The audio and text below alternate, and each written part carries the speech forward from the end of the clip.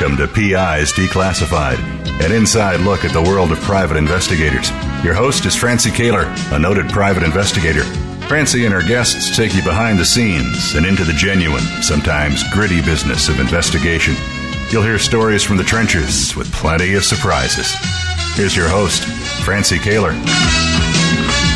Good morning. It is a bright Thursday morning. We are recovering from the assault on the Capitol today, but it is a bright Thursday morning, and we have many hopes for a bright future. So with that said, I'd like to introduce you to my guest this morning. His name is Craig Smith, and he's from my home state, Colorado, and in the area between Colorado Springs and Denver. It's just a pleasure to have you on the show today, Craig. Hey, thanks, Francie. Thanks for having me. You know, I was looking at your background, Craig. What an interesting background. So I noticed that you went to Mercyhurst University. Where is that? Mercyhurst University is a small liberal arts college in Erie, Pennsylvania, kind of tucked away. Yeah. And your major, what does intelligence studies involve? That's fascinating. Yeah, so intelligence studies is basically the study of intelligence, the intelligence process, the cycle, how intelligence is disseminated to decision makers within the intelligence community. Very interesting. So, which ties directly into your paper that I read regarding cognitive dissonance. Yeah, that's right. Many of the things I learned at Mercyhurst about intelligence analysis and the intelligence cycle had a lot to do with cognitive dissonance, and yeah, that kind of bled over into my paper, my white paper for my CLI. Which is fascinating and so unique, I have to say. So it's exciting for me to really talk to you about this, because this is an area that I'm very interested in. So, but how did you decide to study Arabic language? Is that because you were in Iraq? Yeah, that's right. After I did a tour in Iraq, I was there from right around the invasion phase in March 2003, the beginning of April 2003. We left in December, and so learned street Arabic while I was there, and then I decided in college to study it, and I thought it was a natural thing for me to study, seeing as how I just got done speaking it, and it was also a very important skill to have if you were going to be in the intelligence community. Interesting. Very interesting. And fascinating as well. So, and then how did you become a private investigator? How did that happen?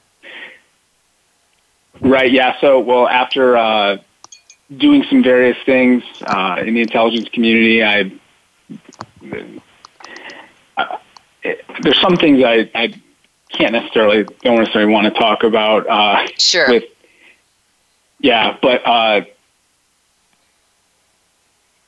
I became a private investigator after working at one job in the intelligence community. Then I worked at another job for a private company. And then I worked as a cyber intelligence analyst, and I said after this, that's it. I'm just going to cross over and become a private investigator. And when I crossed over, it was just extremely natural for me. That's an interesting term. I like that, crossover. I haven't heard anybody use it like that before. That's great. Right. So, but it wasn't to the dark side, though, right? No, it was kind of a homecoming, really. Yeah, that's fabulous. So how long have you been a PI? Going on 7 years. It'll be 7 years in June of this year. All right. And what do you specialize in, Craig?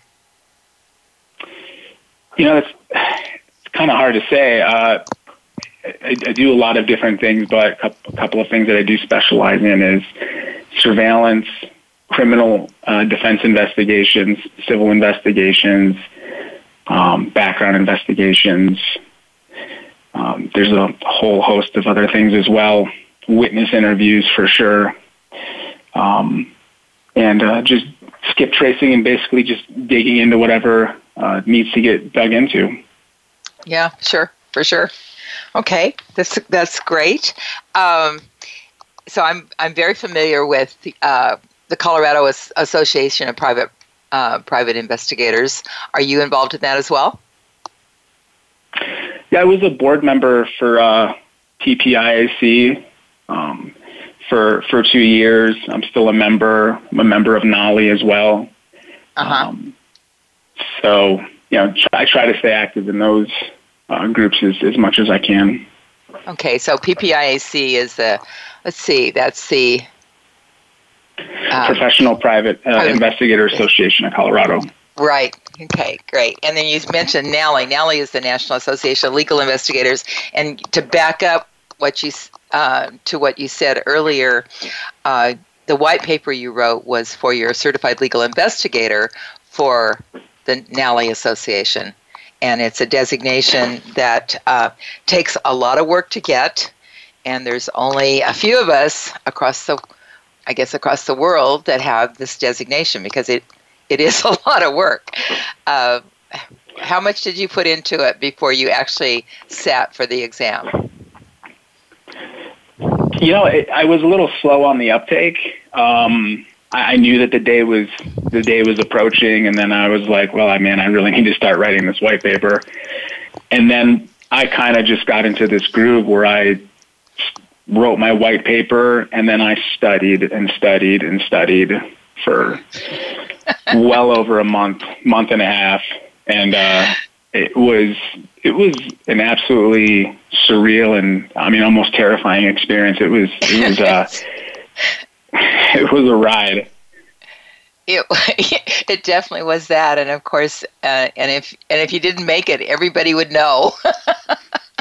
Everybody would know. Yeah. So, what conference did you take the exam at? The one at the beginning of 2020.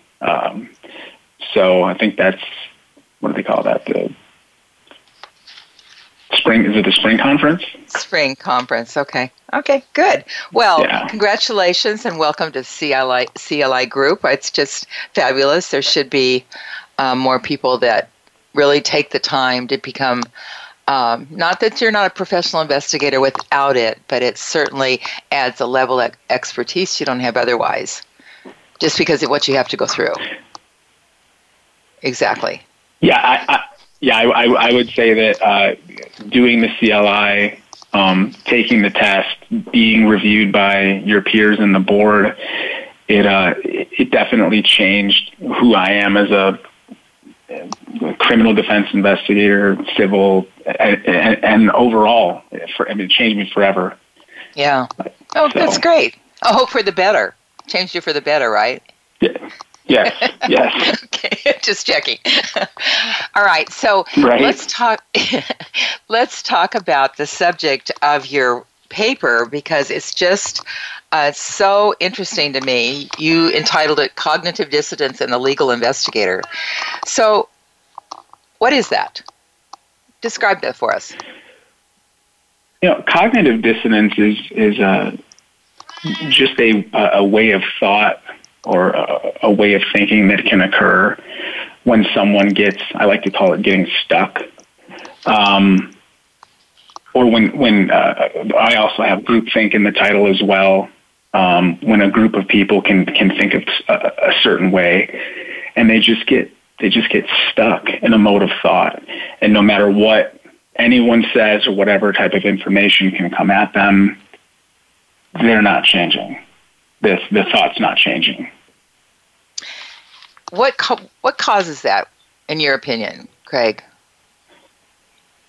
That's a pretty deep question. I think everything I'm going to say from this point forward is unscientific, but I think at the root, human beings are often part of groups, and groups have a way of thought. We all want, and if we're not part of a group, we want to join a group. And when we get into a group, we're happy to be in a group, and we don't want to leave that group. And we don't want anything that happens to that group to affect the group. And so we create these barriers of thought and reality to protect ourselves and our identity within the group. As well as being drawn to people that think like we do. Of course. Yeah. Okay, so you mention in your paper that it's often overlooked. Tell me what you mean by that. Yeah, I think that we don't even know that it's happening when it's happening. I think that we can oftentimes see it in other people when it's happening to them. Like how they just don't get it. Can't they see that this piece of evidence proves our client's innocence? And we see maybe if we're working on a case, maybe the district attorney or the police doubling down. It's like can't they see what we found? Proves. But can we see it with ourselves when we're doubling down? And I think it's at those moments that it's often overlooked, the bias in us.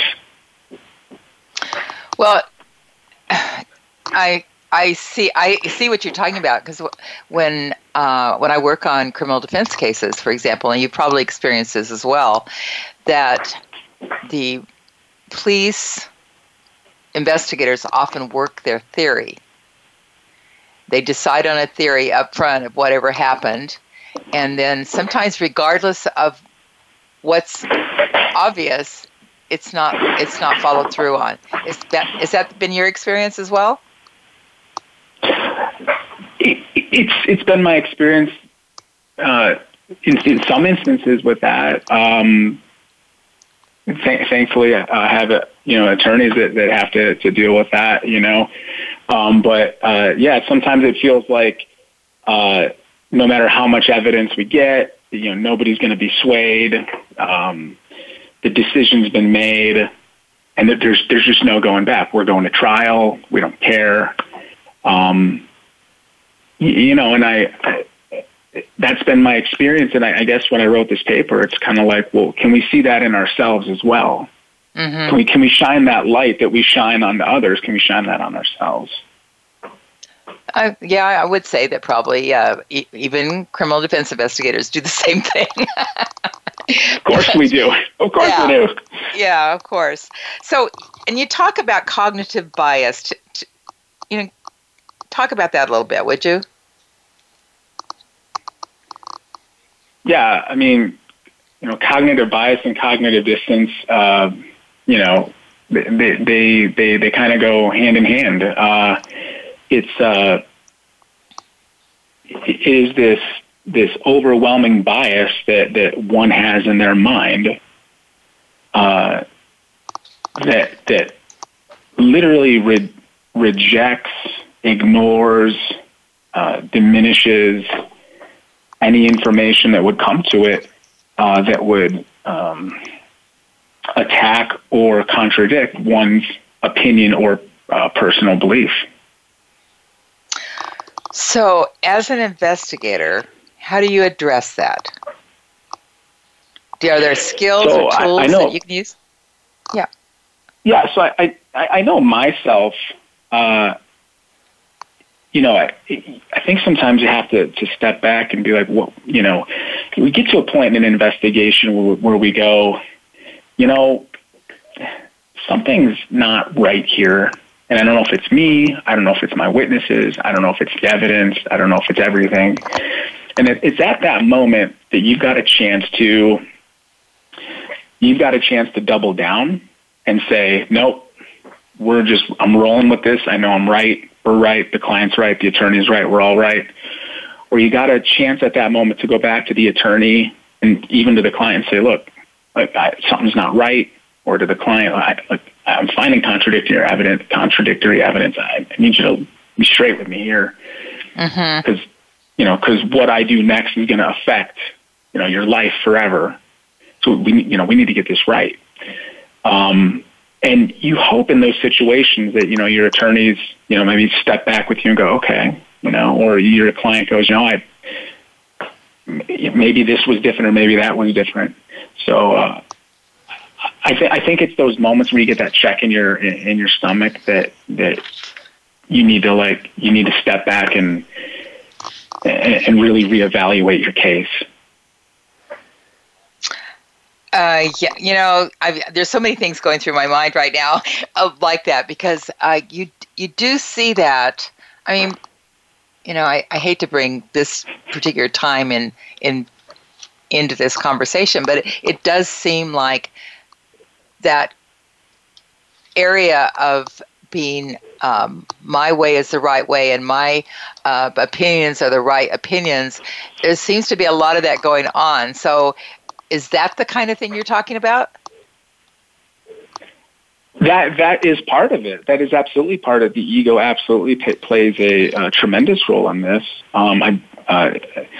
Later in the paper, I talked about something called the backfire effect, which was coined by Nyhan and Reifler in the Journal of Political Behavior. And what they posited is that people who receive unwelcome information or contradictory information, they may not only may they resist that challenge, they may also double down on their original viewpoint even more strongly. So it's almost like if someone challenges you, instead of, saying, well, let's talk about it, they sit down on the ground and they say, no, I am right. Nothing's going to change my mind. Mm-hmm. Yeah, it's been a fascinating year, and kind of illustrates exactly what you're talking about, actually. And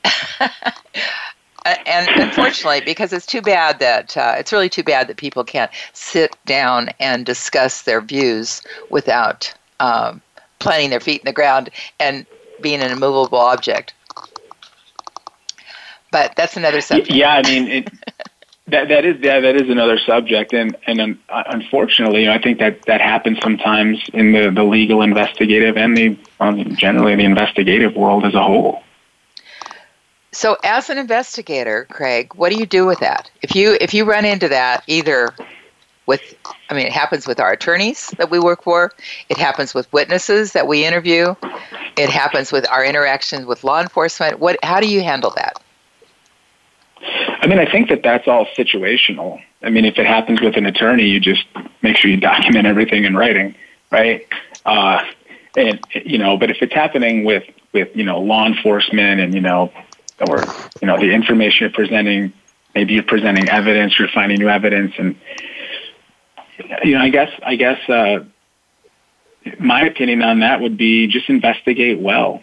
You just gotta put a case together, put it out there, put your best product out there. And, if it goes to trial, the jury's going to see. I've sat in courtrooms and I have seen extremely intelligent jurors, random people, and they see it, they go, yep. And they walk people out the door or they convict.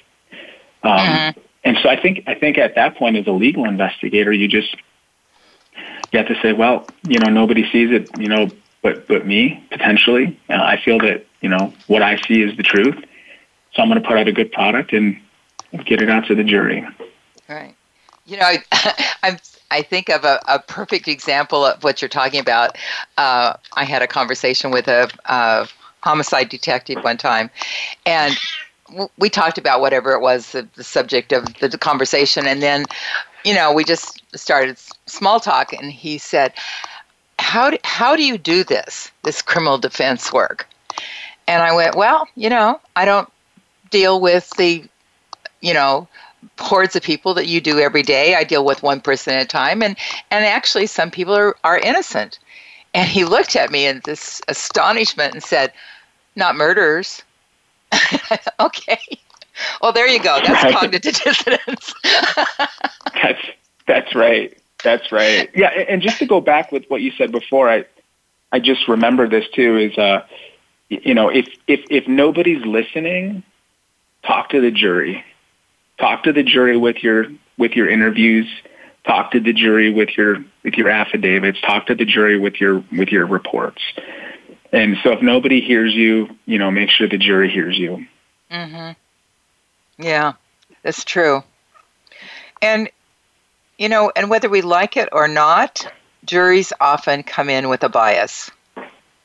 No matter what they do to try to voir dire them and ferret out the people that have a bias, they still come in with a bias. It's hard not to. We do it. I do it. When I hear something on the news and it sounds damning, I think, oh, he's guilty, without having any facts. So we all do it to an extent. And it's and I mean, I guess that was part of my paper was, it's there. Like, okay, it's there. I mean, what are we going to do? Like, cease to exist? No.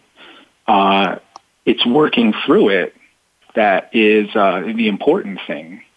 Going, maybe I'm getting a little blind on this case. Let me go talk to my, friend. Or let me go talk to one of my investigator friends. Let me go talk to my attorney, after hours. Have a heart to heart. Maybe we're not looking at this right. And I've seen cases just change on a dime. Just change on a dime. Mm-hmm. And it's a little bit of reflection. It's that gut check, because I think that many times we might have a feeling in the pit of our stomach that something's not going right, and you can either figure out what that is or ignore it. And right. I think that happens more frequently than we realize. Yeah, absolutely. Sometimes I've come across information, you start realizing your client's guilty, or that they did what that they're being accused of. Uh-huh. And I think that's very important. That's extremely important to know that, because they still have a right to a defense. And I think the faster you can start figuring that out, the faster the attorney can start representing them with legal options. That's exactly right, because they still have rights, for sure. That's right. Even if they're guilty. Right. Yeah. Yeah, and I think sometimes we kind of run away from, oh man, they can't be guilty. We got to walk them, and it's sometimes it's like, well, we got to face reality, right, and work with that. And so you never want to go to that place too quick, but if you get dug in on this bias, you can end up, I believe, doing your client a disservice by just pretending that they didn't do it. Yeah, I really like this phrase in your article, Craig, where you said the Kool-Aid tastes good. It tastes even better when other people are drinking it. I thought that was a pretty good quote. I think I made that up. Yeah, that is pretty. It does taste good. It really tastes good. It does. Yeah, it really is kind of narrows it down to one idea for sure. So, soon we're going to take a break, but so I want to come back. When we do that, I want to come back and talk about recognizing bias and the symptoms of groupthink that you listed in your paper. The paper is just, I have to say, is just really well done. It's got just a lot of, I think, as I said to you when I was talking to you, it has a lot of meat in it. It has a lot of good information that if anybody has an opportunity to read it, it's in the Nally, the legal investigator Nally document that was the 2020 spring edition. So it was right after you got your CLA designation, right? Right. Yeah, it was my white paper for the Nally qualification, or sorry, for the CLI qualification. Yeah. So, it's well done. It's well documented. It's well referenced. You've done an immense amount of research that I see. Thank you. From all kinds of authors that you have looked into, and besides your own experience, which I'm sure was significant if you were doing any kind of intelligence work in Iraq and your education as well. Right. Yeah. And just to clarify that, I did not do intelligence work in Iraq, but I studied it when I came back and went to college. And I can't tell you, it's this whole concept is very big in the intelligence community because I believe there was only, I could be wrong on this, but I believe there was only several people that actually thought the Soviet Union would fall. That's what I've heard. Mm-hmm. And so, it's just a big concept inside of the intelligence world, because when you're conducting analysis, you're basically opining, you're forecasting. You use evidence, but it's not hard and fast. You might be predicting, how many years a political leader has left to live, or how long they have left in power. And there's nothing scientific about that. So you have to use these tools. So yeah, there is crossover, definitely. Yeah. Okay, well, let's take a real quick break. We'll come right back, and then we'll talk about these identifiers, symptoms of groupthink, okay? Thank you, sure. We'll be right back. News, opinion, Can you hear me? your voice counts. Call toll-free 1-866-472-5787. 1-866-472-5787. VoiceAmerica.com. PI Magazine is the most respected magazine of the professional investigator. We feature stories and articles on current trends and issues, equipment reviews, tips, and practical advice. Don't miss the new and exciting year in PI Magazine. Subscribe today at PIMagazine.com. Need to hire a private investigator? Ask for their professional association affiliations. When an investigator asks Francie Kaler about associations, she says to first join a state trade association. Francie belongs to the California Association of Licensed Investigators, or CALI. It's the largest association of its kind in the world. CALI's main focus is networking, training, and legislative advocacy. If you need a detective in California, contact CALI at cali-pi.org or call 1-800-350-CALI. For a national association, Francie's choice is the National Council of Investigation and Security Services, or NCISS. For over 35 years, the Council's primary mission has been to represent its members before the United States Congress and governmental agencies. Find the Council at nciss.org or call 1-800-445-8408. NCISS and CALI are great places to look for a qualified private investigator. Tell them you heard it from Francie on PI's Declassified. Streaming live, the leader in Internet talk radio, VoiceAmerica.com.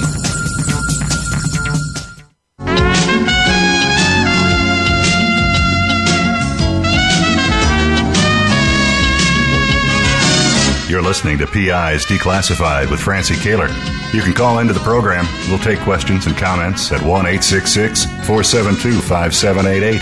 That's 1-866-472-5788. You can also email your question to Francie. Send it to francie@pisdeclassified.com.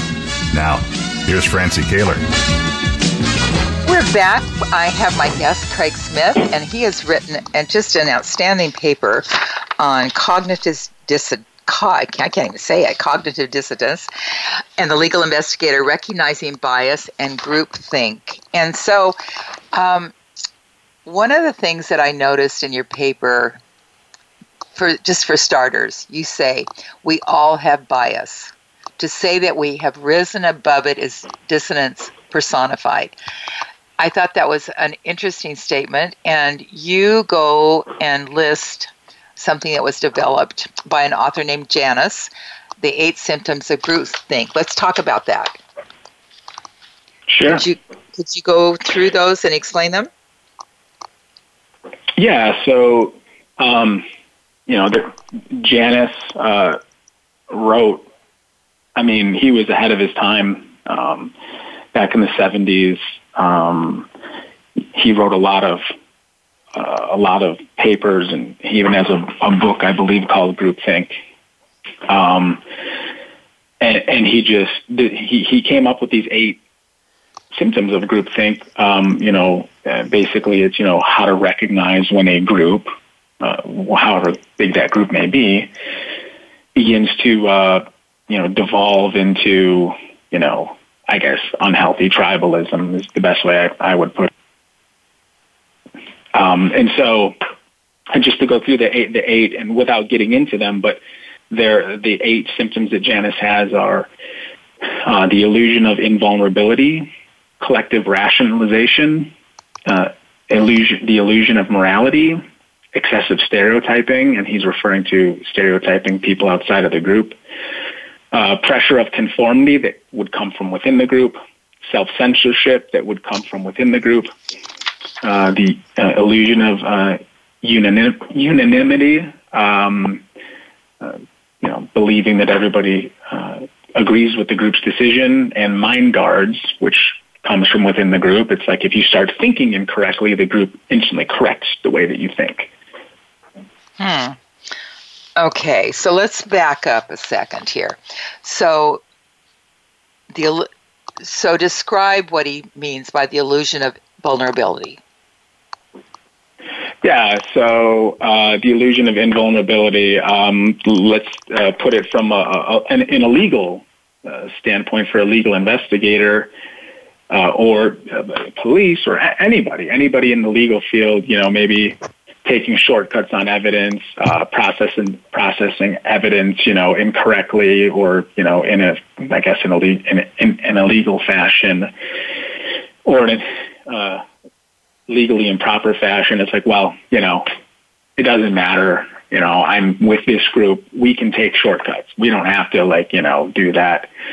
Or if it's from a criminal defense or our standpoint, it's, I can talk to them if they're, someone that's represented, or I can talk, I can do this or I can do that because, I'm invincible. We're invulnerable. We're part of the group. I can think of there was a case here in California. There's have been over the years several missing, abducted children, and the police targeted this guy for years, and they could never find anything. But they thought he was involved. And no matter what, it was in the news. They were constantly harassing him. They were constantly bringing him in for interviews. Nothing has ever come from it, which is really fascinating because if they had something, they would have put it together. And it seems like that situation is exactly what you're talking about here. Yeah, I mean, I would say that a good example of this may be, it's kind of hard for me to say this, but if I watched the O.J. Simpson documentary, and I would say that you may see pieces of this in the Los Angeles Police Department. Mr. Fung, not processing evidence correctly at the scene, taking evidence home in, the back of a vehicle. Hey, we're part of the group. We can do this. It always works. DA's got our backs. Not a big deal. We got, we're gonna wrap this up, and this guy's going to the slammer. It can not only happen in those situations, but it can also happen to criminal defense investigators or private investigators. Right. That's right. So another one was collective rationalization. So go ahead. You're going to say something. Yeah. It's when you start to have the invulnerability, the next step would be rationalizing that invulnerability. Like, I'm working for the good guys, and that's why I do this. And I'm helping more people, than I'm harming. Or from a defense standpoint, it would be, we know that the police and the district attorney are wrong. So, we have to do whatever it takes to, push this through to walk this guy. I can just, fudge the witness statement a little bit, or I can, I can say something that's inappropriate, when the recorder's off, right? Mm-hmm. And so it's that rationalization of, I'm doing this for the right reasons. I'm doing this for the group. I'm doing this for a higher purpose. Therefore, it's okay. And that plugs in to the next one, which is illusion of morality. So somehow that transforms into, I'm right. This is the moral ground. The police are always wrong. Yeah. Always. And the reverse is true. Right. I have heard defense investigators talk like that. Cops are always wrong. Every time, all the time, no matter what. And that's just not true. That's just not true. And you also hear the other side of it. Who are those private investigators? Who are those private investigators? They don't know what they're doing. That's right. Or the police are always right. Every person that's arrested is, needs to go to prison forever. And it's like, well, that's not true. And then the next one. So one the level of morality. I'm sorry. Right. The next one is that you have here is excessive stereotyping. And we're all responsible for this, and we see it almost every day. It's interesting to me why we do that. Why do we stereotype the way we do? The stereotyping. If you're in this, if you're inculcated this deep, you've got to stereotype everyone outside of the group because it brings validity to the aforementioned items. It validates the invulnerability. It validates the invulnerability. It validates the rationalization, and it validates the morality. It's a form of validation. Wow, they are wrong, and we are right. Well, it goes to the core of cult leaders. When you talk about the stereotyping, the conformity, the self-censorship, discipline for not being like the rest of them, those kind of things, that's how a cult leader operates.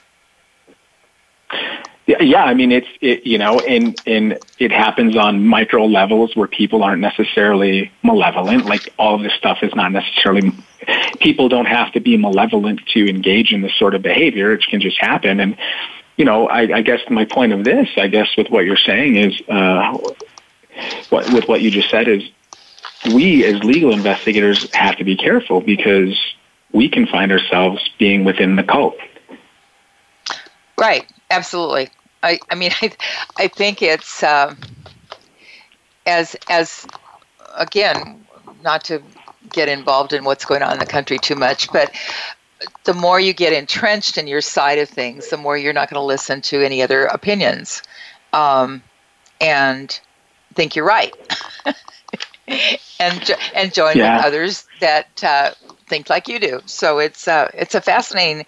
We're seeing it play out on a daily basis in this country, and it's really fascinating, actually.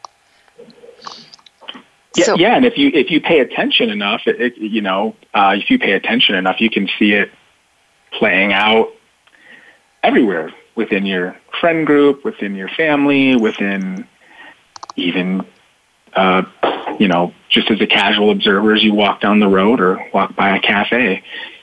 And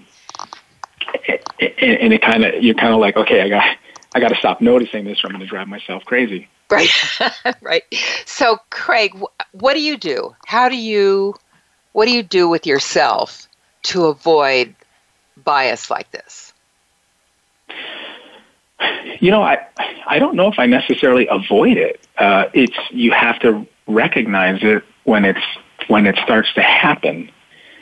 I guess one way maybe I do try to avoid it. I mean, one way you can avoid it is you start off each case try to start off each case somewhat tabula rasa and try to go from there.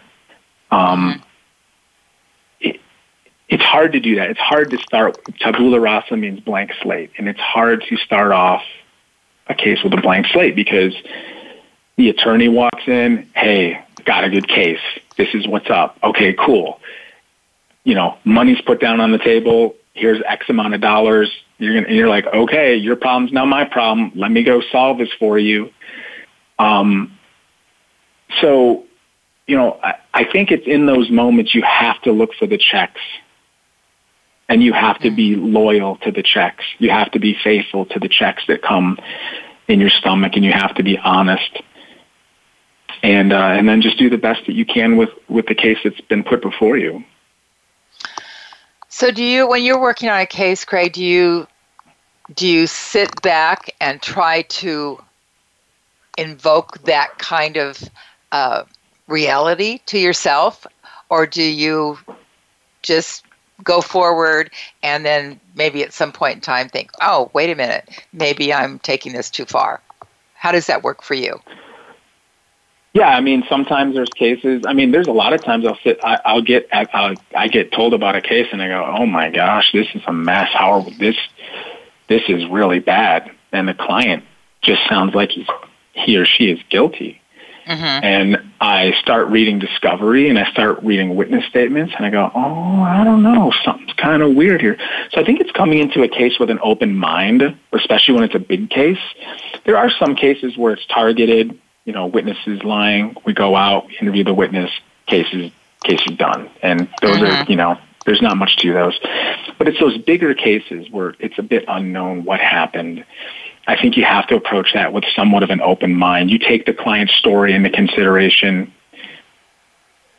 but you really have to go in with an open mind. And as those checks come about, I think that's when you have to settle them as they come. That's good advice. So, is there a case that you can talk about, without, of course, naming names, that you can say that kind of thing happened? Yeah, I have a couple of special cases. I have a lot of special cases, but I have a case where I'll keep it extremely vague, where a young disenfranchised gentleman had a series of unfortunate things happen to him, and it was cut and dry. It was on camera. And I started investigating and I started interviewing people. And the more the investigation I did and the more interviewing I did, I started to realize something happened that predicated this incident. And I dug and dug and dug, and I was just about to quit. And the attorney said to me, just, go interview this one more person. And I was like, okay. And it just blew the case open. And come to find out, something extremely dramatic and traumatic happened before this incident. And, in the end, that client went from having felony charges, severe felony charges, to walking away with a simple misdemeanor for something that was kind of off to the side.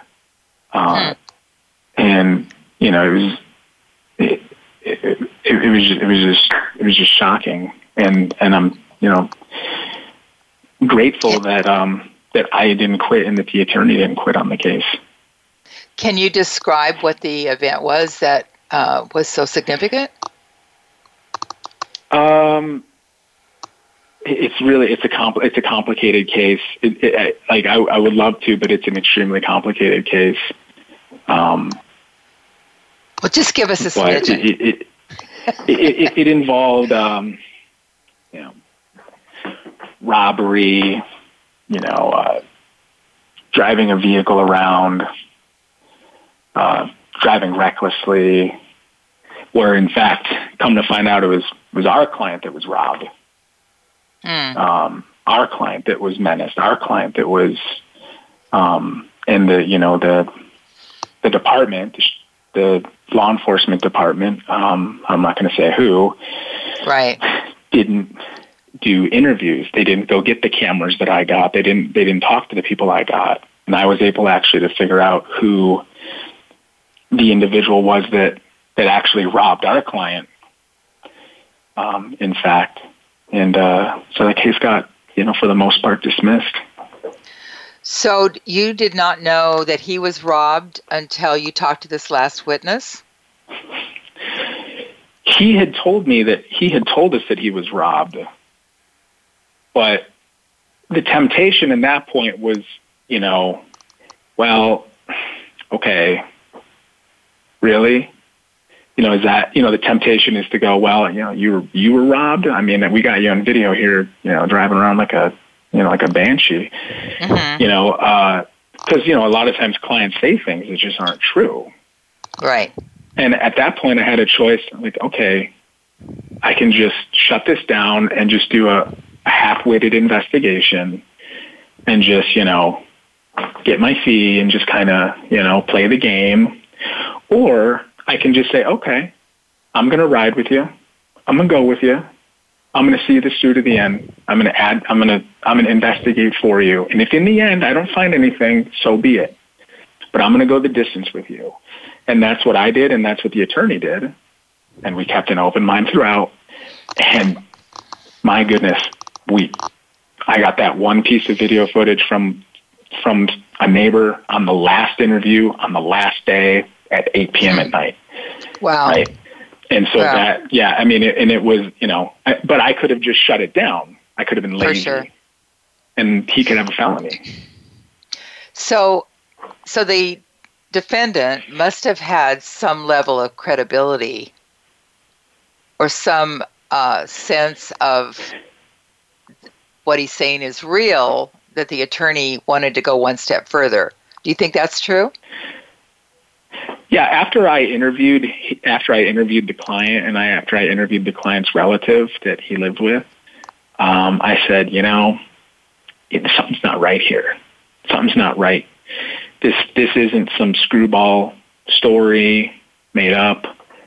This isn't, some half-baked thing that this young man is making up just to get off. And in the end, it wasn't. In the end, our client was robbed by someone. And and we have incontrovertible evidence of that. I ended up doing surveillance on the case, and it angers me that this individual is not going to be prosecuted that ended up robbing our client, but so be it. That's the way it works. That is the way it works. I guess it just points out just how important investigations are. I'm sure you've worked for attorneys that just, for lack of a better way of putting it, kind of quick slick the case. They take the fees, they get paid, they represent the client, but they don't really represent them. And the investigation... the investigation sometimes makes it or breaks it. Many times makes it or breaks it. One way or the other, either to support the findings of what the law enforcement thought, or to undermine it, just like you did with real evidence that can make a difference. Yeah, if there's one thing I've learned in this industry is that everybody's overworked and tired. Police are, DA is. Like, I see the DA... The DA's walking down the court and they got a roll, like the roller that they have, like the suitcase. Right. Yep. They got 180 cases, bloodshot eyes, and they, I don't even know how they do it really. The attorneys are all tired. The defense attorneys are all tired. Like everybody's just, fighting to work and represent their clients. The private investigators, a lot of time, we're tired. We just got done working a surveillance case last night. Now we have to go do 8 interviews, right? And I found it's in those moments that, we can say, anyone, the police can say, I'm not going to take that extra step. I got enough. The DA can say, I just, it looks good. It's going to look good on paper, and that's all that matters to me. Defense attorneys can say, I got my fee. Private investigators can say, well, looks like you did it. But I feel like in those moments, we as, legal professionals, any one of us can say, I'm going to take that extra step. I'm going to, he might be guilty, but let me just go interview this one other person. And if he's guilty, dang it, I can at least say I did all that I could. Right. And so I think that it's in those moments where, legal investigators, we have choices to one, break through the bias, and to two, take the extra step. And, sometimes that extra step, you don't get paid for doing. Maybe you've already run out of funds. And there's something that tells you there's just one more thing that I want to do. And you could do it with no remuneration at all. Yeah, and sometimes I'm sure you've had this as well. Sometimes you come across great law firms and great attorneys, just a cut above. And I found it, when you work with attorneys like that, it kind of fosters an environment for this, and that when bias comes up, you've got, the best chance to break through it. And I work with a great law firm in town, and they're all former prosecutors, and they're just wonderful. And when you come across attorneys like that, it sure makes our job a lot easier. Absolutely. Absolutely. Craig, we're at the end of our time. This has been fascinating. I loved your article, as I've mentioned several times here. Thank you so much. And just be well, and thank you so much for being on the show today. And thanks, for the rest Francie. of you, appreciate it. Absolutely. And for the rest of you, it's PI's Declassified. I'm Francie Kaler. Thanks so much for listening. You've been listening to PI's Declassified with your host, Francie Kaler. Tune in every Thursday at noon Eastern Time. That's 9 a.m. for you West Coast listeners. PI's Declassified explores stories of deceit, mystery, and detectives unraveling the truth. Every Thursday at noon Eastern, 9 a.m. Pacific Time here on the Voice America Variety Channel.